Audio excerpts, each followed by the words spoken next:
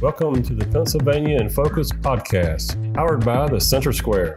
I'm Alan Wooden, managing editor at the Center Square Newswire service. Pennsylvania in Focus is a production of America's Talking Network. You can find all of the Center Square's great podcasts at americastalking.com. You can also link to them through the podcast drop-down menu at thecentersquare.com. We are recording on Thursday, August 11. With us today are Dan McCaleb, executive editor of the Center Square, and Anthony Hennon, reporter for the Center Square, covering all of Pennsylvania. Dan, how are you today? Well, I'm glad to be back after missing the past week. I was traveling and heard you guys did an outstanding podcast last week with some guests.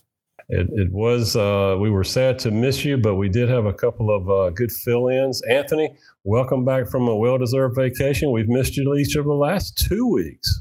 Yeah, thank you. Glad to be back. I know Dan was traveling for work. I was just kind of gallivanting around Czech Republic and Spain. So I think we both came out pretty evenly there.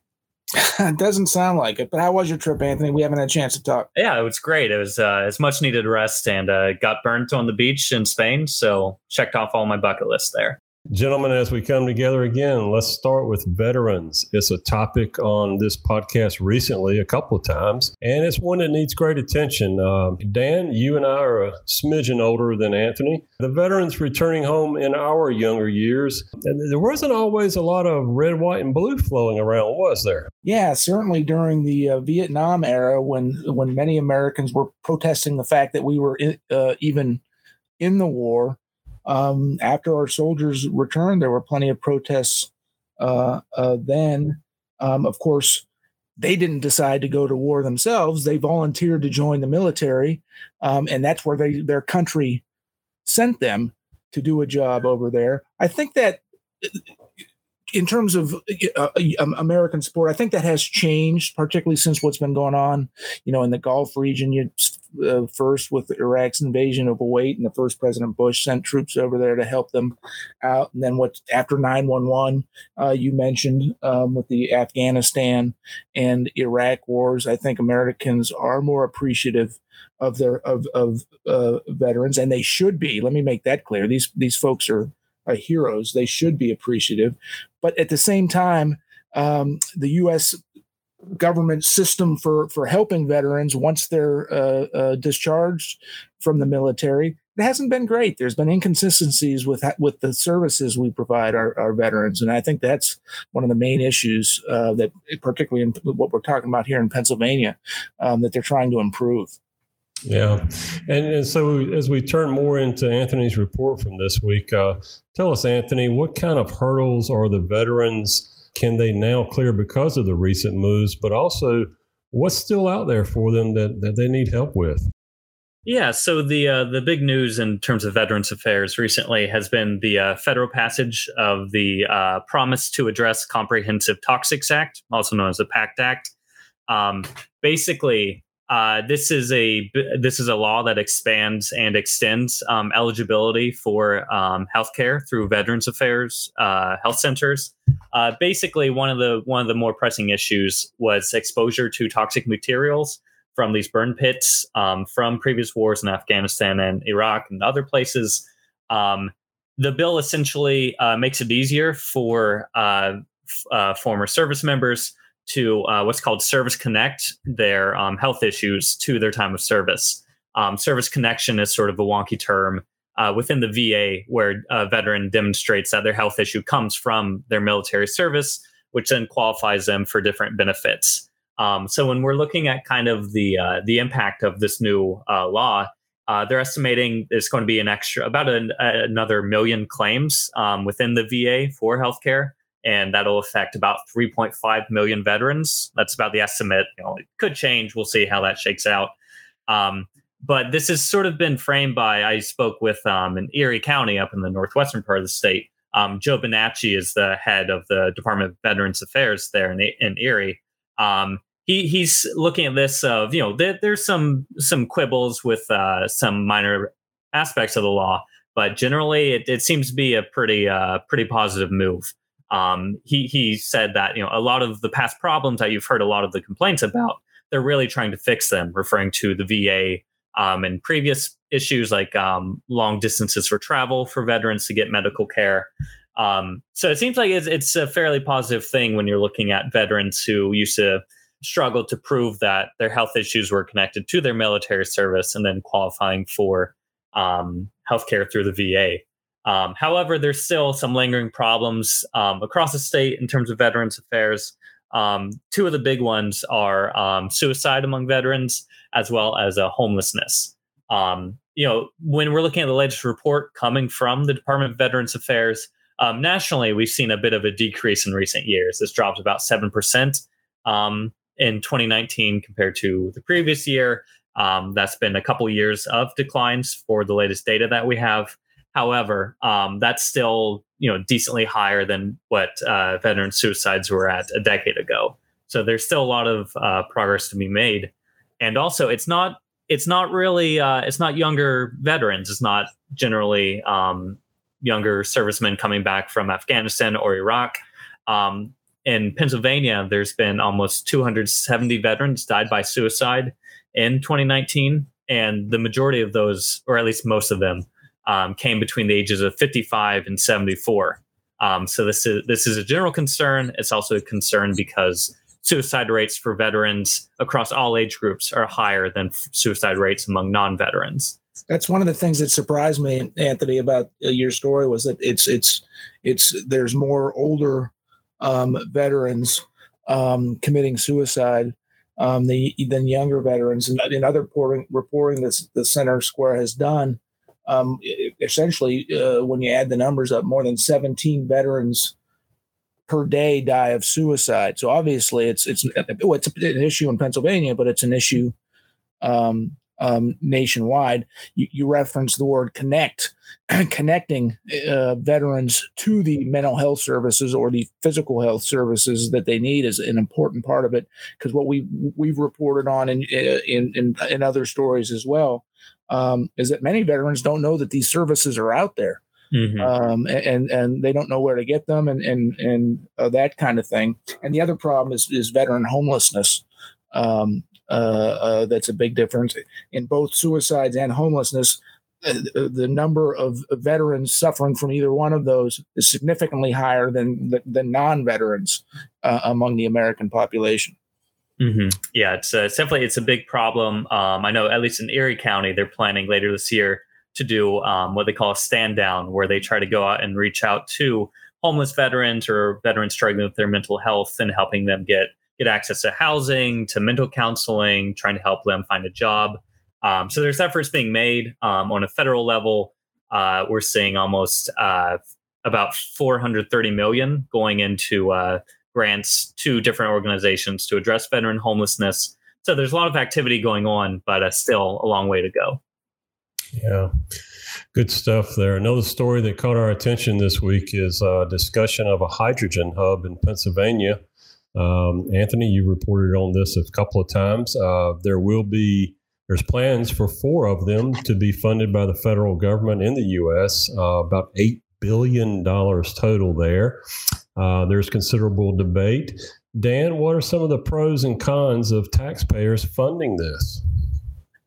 Well, you mentioned $8 billion in federal funds looking to locate 4 of these regional hubs or carbon hubs across the country, hydrogen hubs, excuse me. Pittsburgh is looking, or at least they're talking about bringing one to Pittsburgh. I'm not a big fan of the federal government. This is me personally talking, not speaking for anybody else here, because I know plenty of people disagree with me. The federal government getting into private investment, except in certain circumstances. One would be considered national security, and climate change could be considered a national security type of issue. So I can see pros and cons on both sides of it. I'm sure plenty of cities and states across the country are having these same conversations. When the federal government is promising $8 billion, you should at least consider if you're able to go after that and be something like a hydrogen hub. Anthony, is Pennsylvania a realistic player to land one of the 4? And if so, what's going to get it across the finish line? If not, what's going to stop it? Yeah, so I think they're definitely a realistic option here. When we're looking at this, it's kind of centering on Western Pennsylvania around the Marcellus shale fields. So there is this question of, could it end up in Pennsylvania? Could it end up in Eastern Ohio? Could it end up in the Northern West Virginia Panhandle? So there's flexibility there. As far as getting across the finish line, I think it's hard to say, honestly, at this point. So hydrogen hubs can essentially function with energy storage, and that can come from either using natural gas and fossil fuels. It can also be used with clean energy sources. Generally, with fossil fuels, it would be referred to as blue hydrogen. With renewable energy, it would be referred to as green hydrogen. But these are also coupled with carbon capture and storage attempts, basically of pulling carbon out of the atmosphere or carbon that's used in the production of energy, storing it rather than letting it be released. I think the big problem here is, you can talk about emissions and kind of those long run solutions and whether this makes you more reliant or less reliant on fossil fuels versus renewable energies. But a lot of this is sort of unproven in terms of how it functions. Some other federal grants have gone to carbon capture and storage projects, have not really panned out economically. One of the concerns from environmental advocates is that even with federal funding coming in to build this hydrogen hub and carbon capture technology out, long run, you're looking at a lot of taxpayer subsidies going to make this function in the first place. So as far as Pennsylvania standing out to get one of these, politically, state leaders seem fairly united on this. Governor Tom Wolf signed a letter supporting this. We've had a number of Republicans and Democrats on the state level supporting this. We've had Republicans and Democrats in the U.S. Congress supporting this. So there's definitely a lot of political zeal in making this happen, or at least considering this, but making Pennsylvania stand out as opposed to Ohio or other parts of the U.S. I think that's trickier. I think it's hard to say. Pennsylvania is clearly a very big energy producer and exporter of energy, but I'm not sure what the federal requirements will be as far as choosing one area over the next. But it's definitely, I think it's definitely in the running here. And I'm sure there are plenty of jobs that would be attached to the locations, yes. The 4 locations that do get selected. So that's sort of an incentive for Pennsylvania and the Pittsburgh region to be interested in it, because it create jobs. It creates, other economic opportunities. Do we have a number of what they? I know this is sort of in the early stages and it's still being discussed. Do we know how many jobs they're saying could be tied to a hydrogen hub?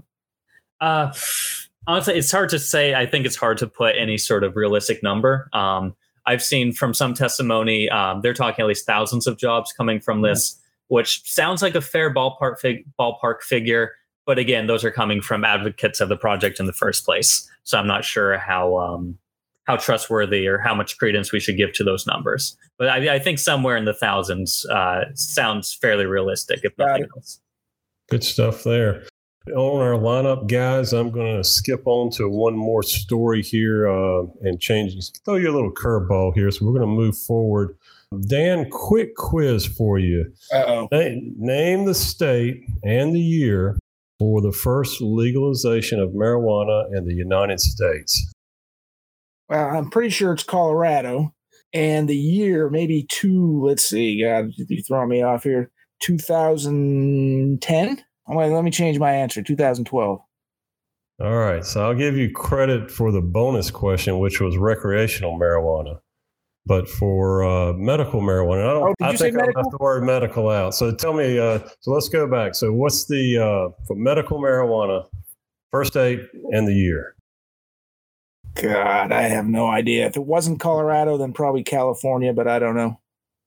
Good guess. Anthony? Yeah, I would also guess California sometime in the 70s. Though I think, what was it? Prop 420 decriminalized it in California in like 73. But otherwise, I'm not as sure. So somewhere on the West Coast, I'm fairly confident there. California, 1996. You can believe that. Alaska, Oregon, and Washington followed in 98. 2012 recreational was Colorado and the state of Washington, both in 2012. So I nailed the year. I nailed that part of the question. You got it. Good job. Pennsylvania, there is a request out regarding medical marijuana. So, Anthony, what is the Department of Health asking for here? Yeah, so in Pennsylvania, they legalized a medical marijuana program in 2016, and kind of they've expanded a bit.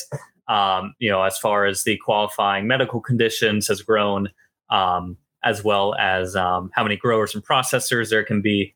But in the latest report about the program, what's interesting is when you're looking at the money that funds the program, this basically comes from a tax on growers and processors in the Commonwealth, and there are 23 that are permitted and operational.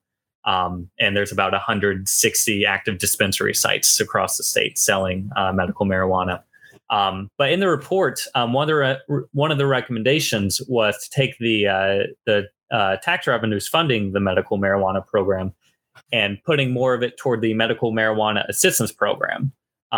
Given that medical marijuana, or all marijuana for that matter, is still illegal on a federal level, health insurance and other coverage like that does not cover any medical marijuana expenses. And so the state, with their assistance program, has previously been waiving fees for background checks, for the cost of medical marijuana cards, things like that.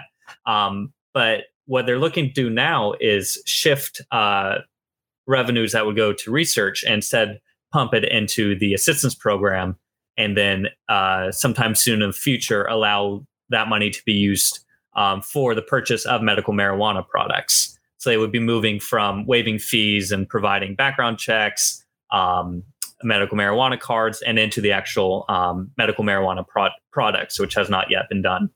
Well, and dovetail a little bit on what Anthony mentioned there. Federal law remains marijuana is illegal. Dan, in terms of taxpayers footing the bill for medicine, what are people arguing for and against on that? On the federal aspect of that? Yeah. I think it's still partly a partisan issue. Many Republicans still remain opposed to it, but I think more and more are coming around. I think it's just a matter of time before Congress takes marijuana off its Schedule I narcotic list, whether that's not going to happen this year. It's an election year, midterm elections. But I think this decade it is going to happen as more and more states, because let's face it, I mean, Pennsylvania is now considering legalizing recreational marijuana. I wouldn't be surprised if Pennsylvania legalizes recreational marijuana within the next few years. And the trend's going that way. Congress is going to eventually go that way. It's more a matter of when than whether or not it will happen or not. Yeah, I mean, do you think it? Do we think it's going to be a liberal Congress that gets it through? I mean, obviously, there's talk this year that the midterms are going to flip things a little bit. Right. Yeah, but honestly, I think it's sort of a free market issue, and there are more and more free market conservatives who are Republicans who have just a different mindset than the old school, conservative. And let's face it, medical marijuana, I keep saying medical marijuana in general isn't any more harmful than alcohol is. And there's many arguments that alcohol can be more harmful physically to people than marijuana. I think it's just a change of thinking on the conservative side. Yes, there's still plenty of conservatives who oppose this, but more and more are open, particularly those who come from the free market mindset. Yeah, I would just add to that, when we're looking at committee hearings on legalizing recreational marijuana in Pennsylvania, one of the big arguments that I've seen coming on the Republican side is the potential tax revenues from this, where, I mean, they're discussing without legalizing, if they would legalize recreational marijuana, they're looking at an extra $5 to $6 billion a year coming into state coffers. And I think that's really doing a lot of work there on the Republican side in the state to warm up to the idea. And money always talks, doesn't it, Dan? It certainly does. And also, there are states around Pennsylvania where recreational marijuana is legal. Not that tons of people are crossing state lines or whatever to go get it, but certainly some portion of people do. And as more and more states legalize recreational marijuana, which is happening, it seems every year a few more states do jump in and legalize it. It's inevitable for Pennsylvania.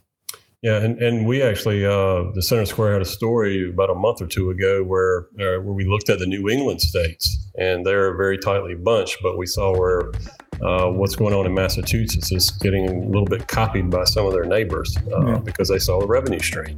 So, again, money talks. Well, Dan and Anthony, thank you for your insights this week. It's been great to have you back all together. That is all the time that we have. We encourage our audience to find news that matters for taxpayers of Pennsylvania at thecentersquare.com. This has been the Pennsylvania in Focus podcast, part of the America's Talking Network. Find all of the Center Square's podcasts at americastalking.com. For Dan McCaleb and Anthony Hennon, I'm Alan Wooten, and we will talk to you next week.